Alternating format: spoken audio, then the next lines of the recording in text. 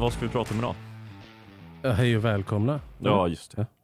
Hej och välkomna allihopa. Till Black Metal. Just det. Podcast. Och innan vi börjar så kan vi bara säga det att så här, fan, om ni gillar podden, gå jättegärna in och lägg en sån här rating på iTunes eller Spotify eller vad du nu använder. För det gör att vi hamnar högre i såna här på såna listor, ni vet. Och om vi gör det så är det bra för oss. Vi skulle bli väldigt glada om vi gjorde det. Och tack som fan till alla som redan har gjort det. Ja, stort tack. Och vi kan väl också bara säga lite snabbt nu att nu går vi in på enaktarna. Just det, precis. Så att avsnitten kan bli lite kortare. Vi vet inte, vi får se. Ja. Men vi har delat upp det så i alla fall. Att vi kör ett avsnitt per enaktare för att det känns bättre så och kul för oss. Precis. Det är inte av lättja det här egentligen, utan det är det för är att lite av lättja. Det beror på vad man kallar för lättja. Ja. För att annars hade det ju varit att vi hade fått välja mellan att göra det här eller att jobba dubbelt så hårt bara. Det är inte lättja. Det är bara motsatsen till strävsamhet. Ja. Men ja, idag ska vi alltså prata om den första korta pjäsen. Och vad heter den? Den heter Den Starkare. Jag tänker att jag kanske kan gå in direkt och säga vad den handlar om. Ja, den är så kort så vi skulle nästan kunna läsa upp den bara. Ja, precis. Nej, men jag kör. Jag har skrivit en liten text där jag recappar. Fru X springer på sin vän och gamla skådespelarkollega Mademoiselle Y på ett café. Den osympatiska X har en härlig man, vilket hon hela tiden påminner Y, som då är singel, om. Och för att dessutom strö salt på såren så tar hon även upp det faktum att Ys skådespelarkarriär har gått i stå. Y gör som man ska göra med sådana människor. Hon ignorerar mobbarjäveln.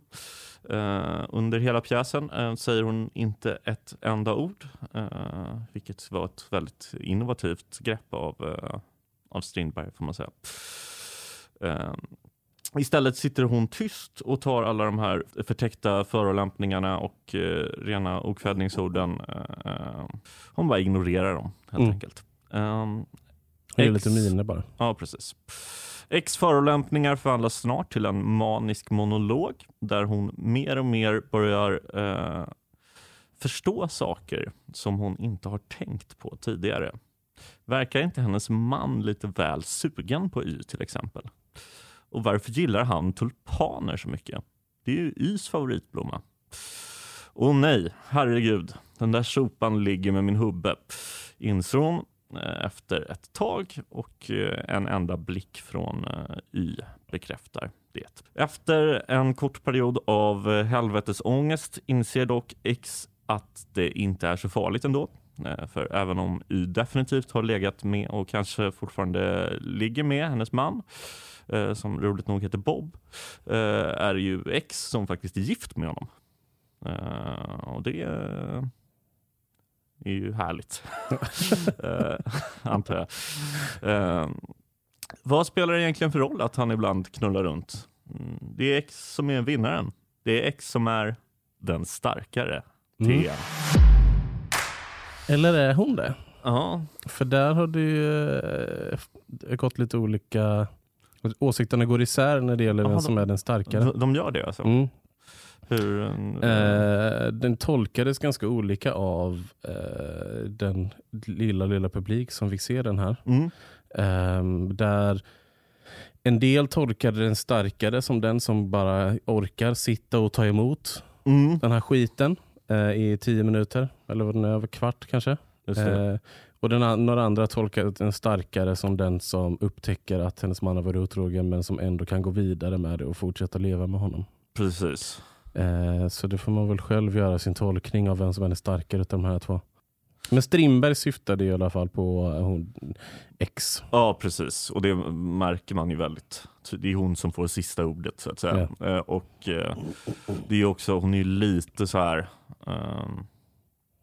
inte riktigt på samma sätt som en karaktär i en pjäs som vi ska prata om nästa vecka, To be continued. Hon är inte lika mycket ett exempel som honom på alltså Strindbergs övermännisko arketyp. Nej. Men hon är ändå lite det. Alltså den är ju så kort så att inte så mycket hinner ju hända. Nej. Men den var ändå ganska kul på så sätt, just att den eskalerar då. Från till och början så vill hon ju bara visa upp. Hon kommer dit, tycker synd om den här Mademoiselle Y som sitter där. Men hon mer och mer så förändras ju, även innan hon börjar tänka på den här otroheten, så eskalerar ju hennes beteende också från att liksom var ganska trevlig och så, och vi är vänner egentligen och sådär, till att hon börjar håna henne för att hon inte har någon man och inga barn. Ja, precis. Och visar upp barnens saker och sånt. Och den här ofrivilliga barnlösheten som Y har är ju också, ja, som du säger, den är ju liksom på ett sätt liksom, man märker att det är det som kanske gör ondast när X hånar henne för att men det är ett ganska starkt när hon inser henne med otroheten, så inser hon också att för hennes son heter Maurits och det heter tydligen Ys pappa också. Och sen så i slutet när hon liksom ponar henne så säger hon liksom, men det var jag som fick lilla Maurits, inte du. Men man får ju också intrycket på något sätt av att X är väldigt skarp liksom. Tyckte jag i alla fall. Att hon på något sätt är men lite den här liksom hyperintelligenta typen som Strindberg har tagit fram, inspirerad av Nietzsche då, som jag pratat om i tidigare avsnitt. Men det är väldigt intressant att hon är kvinna men ändå har den liksom ären lite, tycker jag. Ja, hon är ju som en detektiv i det här också. Ja, precis. Att hon ser alla bevis framför sig och då lägger hon pusslet. Precis. På ett sätt som är ganska svårt egentligen. Alltså det är inte ett enkelt pussel att lägga det här. Nej. Att barnet heter Moritz och hon har tulpaner och... Säger du henne som Moritz? Nej, men jag vet inte. Jag tänkte att det var... Jag säger nog inte henne som Maurits heller så ofta. Så. Jag säger nog Horm. Jag säger Moritz och henne som Maurits, tror jag. Ja, jag tror att namnet är Maurits. Jag vet inte. Jag är tämligen säker. Varför det? För att min farmors pappa heter Maurits. Spelar inte så stor roll, tror jag. Nej, nu känner jag en jävla ilska växa inom mig. Mot att jag har sagt Moritz. Nej, jag skojar bara. Nej, vad var jag? Nej, men det är inte så enkelt pussel att lägga i alla fall. Bevisen finns ju där, men det är inte så att bevisen är att hon har sett någon sko som hon har sett på Mademoiselle Y senare eller så. Utan det är ju bara att hon inser vad det är Mademoiselle Y gillar och då lägger pusslet att det måste vara en otrohetsaffär. Ja, precis. Om hon nu gör det i realtid, men det verkar ju som det i alla fall. Det är väl så man ska tolka det. Ja, precis. Alltså, allting händer i realtid. Vilket jag tyckte var väldigt häftigt med den här. Vi har ju sett Strindberg ha starka partier innan. Och sedan svagare partier i en del. Och sen skulle ju ha bra grejer också. Men det var uppfriskande att läsa något som var så kort och bara bra rakt igenom, tycker jag. Ja. Men man vet inte vad det har blivit om man har gjort det längre. Nej, jag är glad att han inte gjorde det. Ja. För den här, jag tyckte verkligen om den här. Jag tyckte den var så bra. Det här konceptet med, för jag kan säga då att han ville ju skriva kvartslånga pjäser som kunde spelas utan så mycket rekvisita. Precis. Och det här var en utav dem. Och det är därför han skrev de här enaktarna då. Precis. På hans försöksteater. Eller ville spela dem på försöksteater. Jag vet inte vad han skrev dem. Han skrev dem kanske inte där. Men han skrev dem i 88-89 typ. Samtidigt som han skrev Chandala och allt det. Alltså när han bodde i Danmark. Hur som helst så alltså det här konceptet att spela upp de här, det hade varit intressant att se, tycker jag. För att jag gillar verkligen det. Precis. Alltså hade man sett 4 såna här på en kväll så hade man varit ganska nöjd. Verkligen. Så sätts de väl upp ibland, tror jag. Ja, det kanske de gör. Jag tror det. En annan sak. Nu låter jag som min mamma i telefon. En annan sak, Theodor. Har någon dött? Vilken tid kommer ni på torsdag? Nej, men gud, nu glömde jag bort vad jag skulle säga för någonting. En annan sak är ju att det finns ett väldigt roligt exempel på när den här pjäsen har spelats en gång. Vi har ju pratat förut om när Torsten Flink satte upp en massa Strindberg-pjäser på TV4 för 15-20 år sedan. Och det här var en av dem då. Och det ledde till lite av en skandal. Det var nämligen så att TV4 satte in en reklampaus i den halvtimmeslånga pjäsen. Han fick den till en halvtimme ändå? Ja, tydligen. Ja, det var starkt. Ja, precis, för den är ju väldigt, väldigt kort. Ja. Men satte in en reklampaus i den här pjäsen, och det blev ju, dels blev Torsten Flink ingen glad, men och en arg Torsten Flink vill man ju inte efter sig, men arga blev också, väldigt arga blev Dramatikerförbundet, som då ville att Svenska Akademin skulle stämma TV4 för att ha brutit mot lagen om klassikerskyddet, som är att du inte får liksom... Man får inte lägga in paus där det inte är paus, eller? Så typ, alltså du får inte... Det finns en känd svensk rättsprocess som var några år senare, när det är alltid Svenska Akademin som driver sådana här. Men då var det Nordfront, eller alltså nazister, som hade använt sig av de hade laddat upp någon dikt av Heidenstam eller sådär. Just det. Och då menade Svenska Akademin att det bröt mot klassikerskyddet, för i Sverige så finns, jag vet inte riktigt hur det fungerar, men i Sverige finns det en lag som liksom är att du inte får behandla klassiker riktigt hur som helst. Alltså, vi har ju väldigt fri yttrandefrihet och så, men riktigt vad som helst får du inte göra. Jag tror dock inte de vann mot Nordfront. Däremot så lyckades de faktiskt, eller de stämde inte TV4 för att de insåg att de nog inte skulle vinna.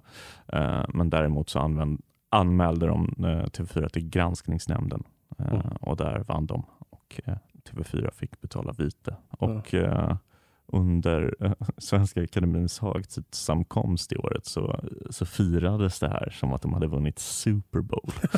Att så här, aldrig mer kommer reklamkanaler kunna sätta reklampauser i klassiska pjäser. Som om det skulle vara ett problem som skulle komma att uppstå ofta under de närmsta 20 åren. Det är ju liksom ett unikt undantag i svensk tv-historia att TV4 satte upp de här Torsten Flink-pjäserna. Det måste ju vara enda gången en svensk reklamkanal har satt upp teater överhuvudtaget. Ja, alltså jag vet inte. Alltså, skulle det någonsin kunna hända igen? Alltså det krävs ju nästan att någon har samma status som Torsten Flink. Ja, men inte ens SVT visar ju liksom pjäser längre. Nej. De visar typ om så här Liv Strömquist har en one-woman show eller så. Eller om Henrik Schyffert och sådär. Men de visar ju inte, alltså så här, tv-dramatik är ganska död så på det sättet. Ja, det är ju inte som det brukade vara på 90-talet och sådär, när det kom nya grejer hela tiden. Varav mycket finns på SVT Play, kan jag för övrigt rekommendera. Det finns så en hel jävla skatt. Alla så här Norén-pjäser kan man titta på. Du kan titta på VD av Stig Larsson, en fantastisk pjäs. Det finns och mycket Strindberg också såklart. Grymt mycket bra grejer, så kolla in det. Ja, man får väl kanske beskriva det som en pyrrusseger då i alla fall, att de vann den striden men de förlorade slaget om att få visa teater på tv. Ja, precis. Lite så. Men det är också så jävla dumt att TV4, om man bara säger, om den är en halvtimme lång så kan du inte få in en naturlig paus i det. Du kan också bara sätta pausen innan och efter. Ja. Du behöver, eller reklamen menar, du behöver ju inte ha reklamen under ett halvtimme. Nej, men sen tror jag att i de senare gångerna när de visade Torsten Flink-pjäser så var det bara reklam. Nej, så var det reklamfritt tror jag. Så, någon sorts vinst var det ändå för Svenska Akademin. Men man kan ju också tänka sig att TV4 kanske inte, alltså de hade ju ändå inte visat några fler pjäser efter För det där projektet var ju liksom dödsdömt. De lärde sig någonting av det här projektet kanske. Gud, jag vill verkligen se den där när Henrik Schyffert spelar fordringsägare. Om du jobbar på TV4s arkiv, du som lyssnar på det här, så får du jättegärna skicka den till oss. Och alla andra Torsten Flinks Strindberg-pjäser. Vi kanske kan fråga Torsten Flink. Har du hans nummer? Nej, det finns väl gott om personer som du brukar ha kontakt med som har det.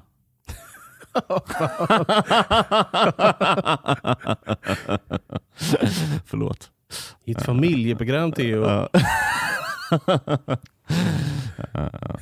David knarkar inte, vill jag bara säga. Nej, det gör jag inte.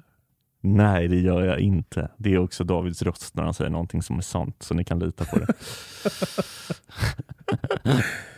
Om vi ska återgå till den starkare, så skickade ju Strindberg ett brev till Siri von Essen några dagar före premiären. För att han skulle berätta för henne hur hon skulle spela den här rollen. För hon spelar ju... Ja, det var hon som skulle spela. Fru X. Så då skriver han ger henne rådet att spela som om hon vore en aktris. Så jävla elakt. Så jävla taskigt. Alltså icke ett vanligt städat familjefruntimmer. Det är så jävla taskigt att skriva så, alltså, verkligen. Det är verkligen, det är som Pernilla Block i Robinson. Ni som vet. Ja, jag såg faktiskt det där, om det var avsnittet igår eller någonting. När hon sa att det bästa med Camilla var att hon hade en ficklampa. Ja, men också att hon sa när någon hade ramlat ner före henne och åkt ut, som sagt så här: tack så mycket.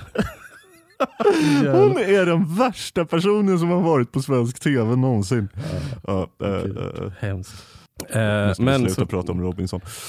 Det andra som beskriver då som den starkare, det vill säga den mjukare, den stelkrampiga brister nämligen, men den smidiga böjer undan och reser sig. 3. Gentilt klädd. 4 fick jag inte med det, men 5 står det: studera den rysligt noga, men spelar den bara efter enkelt. Det vill säga icke enkelt. Lägg 50% charlatan under den, som fru Wasser och Ibsen, och antyd avgrunder av djup som inte finns. Alltså det är helt omöjligt här uppdraget han ger till henne. Och att han då redan har sagt att hon inte är en skådis. Trots att hon de facto är en skådis. Det lär ju inte göra henne så jävla taggad på. Nej, verkligen inte.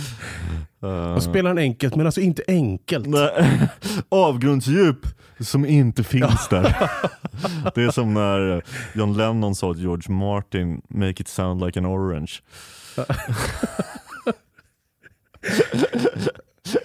Benefit of Mr. Kite, tror jag. Jag lyckades ganska bra ändå. Men vill du höra vad som hände dagen den här spelades? Jättegärna. Den här spelades 9 mars 1889. Så du har tagit Aftonbladet från 9 mars 1889. Och där kan man första sidan läsa stort, alltså över halva första sidan, att ingenjören uppfinnaren John Ericsson är död. Ja, alltså Ericsson med telefonen. Nej, det är LM Ericsson. Aha. Det här är en annan uppfinnare. Vad kom han på då? Någon ångmaskin? Nej, någon som funkade typ som en ångmaskin, men det var inte en ångmaskin, tror jag. Jo, just det, det ringer en klocka. Ja. Men jag vet inte exakt vad det här var det någonting att han har kommit på någon typ av sol grej. Jag vet inte exakt vad det var. Han är död i alla fall. Han är död nu. Hur dog han? Aftonbladet meddelar den tragiska nyheten att Sverige förlorat en av sina ädlaste söner, den nya världen en av sina främsta medborgare, mänskligheten en av dessa utvalda, åt vilka försynen skänkt snillets höga gåva till fromma för samtid och eftervärld. Om Erikssons levnadsvanor skriver Aftonbladet följande: kapten Eriksson har en beundransvärd förmåga att tala och samtidigt utarbeta de mest exakta mekaniska ritningar, och ett besök stör honom i det minsta i hans arbete. Kapten Eriksson är nu kraftigare än för några år sedan. Men han är väl död? Ja. Men vad fan skriver de i presens för? Jag vet inte. Det är väl någon gammal artikel som man bara han ligger där tjock i sin grav. De har bara klippt och klistrat en gammal artikel, antar jag. Ingenting kan störa honom. Nej. Kapten Eriksson är nu kraftigare än för några år sedan, och hans matlust är något alldeles ovanligt. Han lever mest på vegetabilisk föda, men den mängd han äter skulle komma en grovarbetare efter en dags hårt arbete att blygas. Ja. En av landets stora söner. Ja. Ett jävla fetto. Det är så jävla konstigt att gå från det här extremt. Det är ju lite som Stenbeck. Ja. Han gjorde ju massa saker som för det mesta var fruktansvärda, men eller bra om man håller på fel lag inom politiken. Men det enda han är ihågkommen för var ju det här med att han åt potatismos med rysk kaviar och satt och liksom svinade i sig med GV. Men det finns tack och lov andra nyheter att ta del av. Eller tack och lov, inte varför jag la in det där. Men det är väl, jag tycker det var en bra första nyhet. Men det var ju så att det var en nästan hela första sidan som handlade bara om att han var död. Så det var ganska tråkigt. Till exempel att Vättern nu ligger under ett fast istäcke och det är fritt fram att frakta från strand till strand över isen. Det hade inte jag gjort, kan jag säga. Nej. Om någon hade sagt att det är fritt fram att frakta för att isen är stark på Vättern. Det känns ju livsfarligt ändå. Ja, det gör det. Gävle-filialen av Föreningen mot livsmedelstullar har lämnat in en protest mot riksdagens nya förslag. Förslaget är ett förbud mot tillverkning och försäljning av margarin i Sverige. Varför har de förbjudit det? Nej, jag vet inte om det är för att de för att smör ska sälja. Ja, jag antar det. Ja. Vi pratade väl om margariner allra första avsnittet. Ja, det var ju ganska nytt här då, uppenbarligen. Ja, precis. Just det, för då var det att de hade uppfunnit margarin. Då. Ja, jag tänker på den här Pellerins margarinfabrik som låg här i Göteborg, tror jag. Den den i Gamlestan. Ja, den borde väl vara från den här tiden typ. Ja, säkert. Från industrierna får vi veta att fabrikanterna av växelströmmaskiner börjar tvivla på att växelström ska vara farligare än likström. De framhåller... Är växelström Edison eller Tesla? Eller är det likström? Tesla är växelström, tror jag. Okay. Här kan inte jag svara på. Jag kan inte det. Men jag tror att du har rätt. Jag tror att Tesla är växel. Ja. De framhåller dels att likström verkar mera sönderdelande på kroppens vävnader än växelström. Och dels att erfarenheten visar att människokroppen kan uthärda mycket starka slag. Det låter ju som en helt bedrövlig artikel här verkligen. Men alltså att så här... växelström är bättre för att man får inte lika hårda stötar om man skulle få för sig och skjuta det igenom hela kroppen. Ja, det är så jag tolkar den artikeln också, vilket låter verkligen som en helt meningslös artikel. Det var väl för sig inte lika säkert med el på den här tiden, så det fanns väl en risk att man liksom råkade få det genom hela kroppen av misstag och sådär. Jag antar det. Och sen, vad är det man helst av allt vill ha på ett paraply? Det är frågan 3. Så här technology som gör att det är helt stormsäkert. Nej, ett fönster. Ja. Att sätta in en glasbit i tyget på ett paraply så att man kan se framför sig är en uppfinning som vem som helst hade kunnat göra för länge sedan. Men nu är det för sent, för nu har Mr. Howell tagit patent på det. Jag fattar inte varför. Det är inte så att du inte ser framför dig om du går med ett paraply. Det är en jävla Kramer-idé. Ja. Jerry! You know umbrellas, Jerry! Ja, det var den dagen i alla fall. Ja, det var ändå en dag. Det var ganska bra då. Dum artikel bara den där sista. För att som sagt, ingen har någonting tänkt att man skulle vilja ha en glasbit på paraply. Nej. Vad tyckte recensenterna om? Ja, vad tyckte de? Just det, jag kommer inte utgå från vad som är skrivet eller om den här som tryckt. Nej. Utan jag har utgått från recensionerna av när den spelades på Försöksteatern. Ja, just det. Där den först då recenserades av danska kritiker. Ja. Och de tyckte att arrangemanget med att hon var tyst var konstlat. Och Carl Berens i Nyjord menade att Siri von Essens fru X spelades med en scenvana där monologens skarpa yttringar kommer till dess rätt, men hon tycks ändå inte ha engagerat. Oträningen efter 6 års frånvaro från scenen, liksom bristen på tid att öva in den rätt svåra rollen med dess krav på starkt temperamentsutspel, måste ha gjort det gällande. Dessutom hade den danska publiken svårt att förstå hennes svenska. Avisen skrev att fru Strindberg talade som svenska, att det förblev en hemlighet vad det var hon sa på scen. Tyckte jag var roligt sagt. Danska förstår ju svenska jättebra, men det kanske var att de pratar finlandssvenska. Ja, det var nog säkert. Jag har också... jag vet inte, det kanske inte blev... skitsamma. Men det där var i alla fall några av de danska rösterna. Eller en dansk röst, typ. De fattade inte vad hon sa. De tyckte det var helt meningslöst att en person satt tyst på scen. Men Aftonbladet skrev om den här också. Ja. För de hade ju en person som var utsänd till Köpenhamn för att skriva om just den här. För den har fått mycket uppmärksamhet, den här. Ja. Den litterära världen i Köpenhamn motsåg med ganska mycket spänning gårdagens första representation av Strindbergs försöksteater.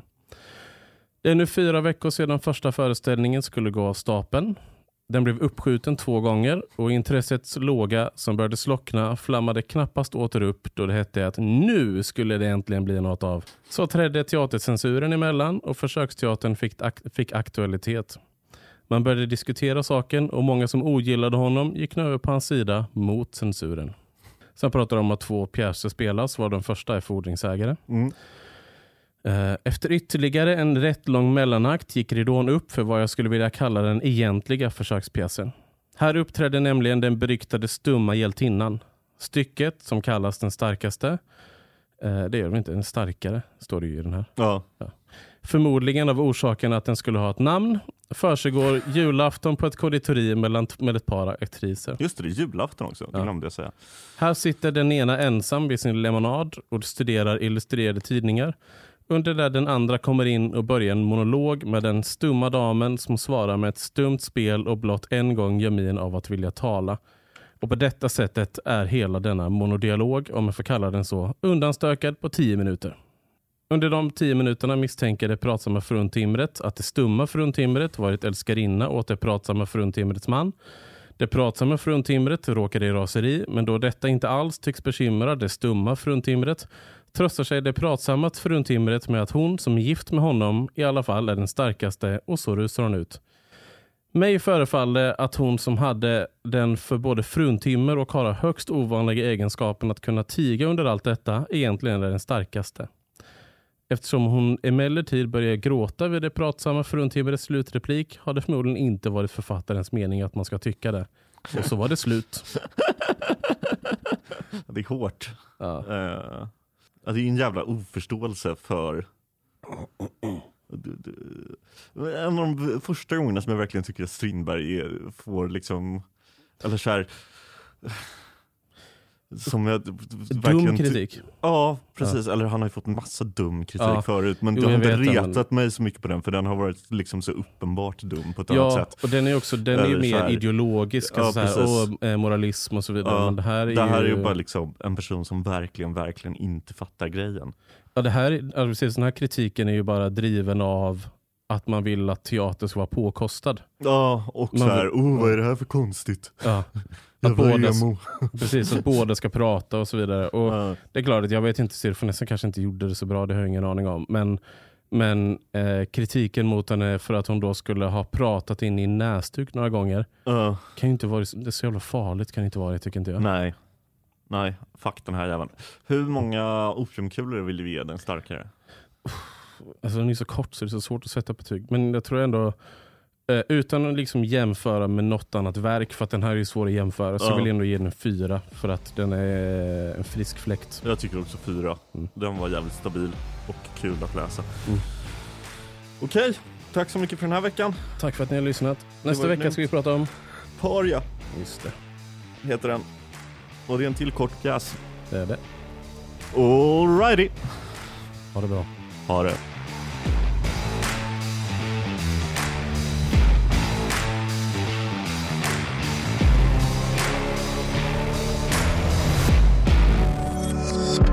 Thank you for listening to this Polpo original. You've been amazing.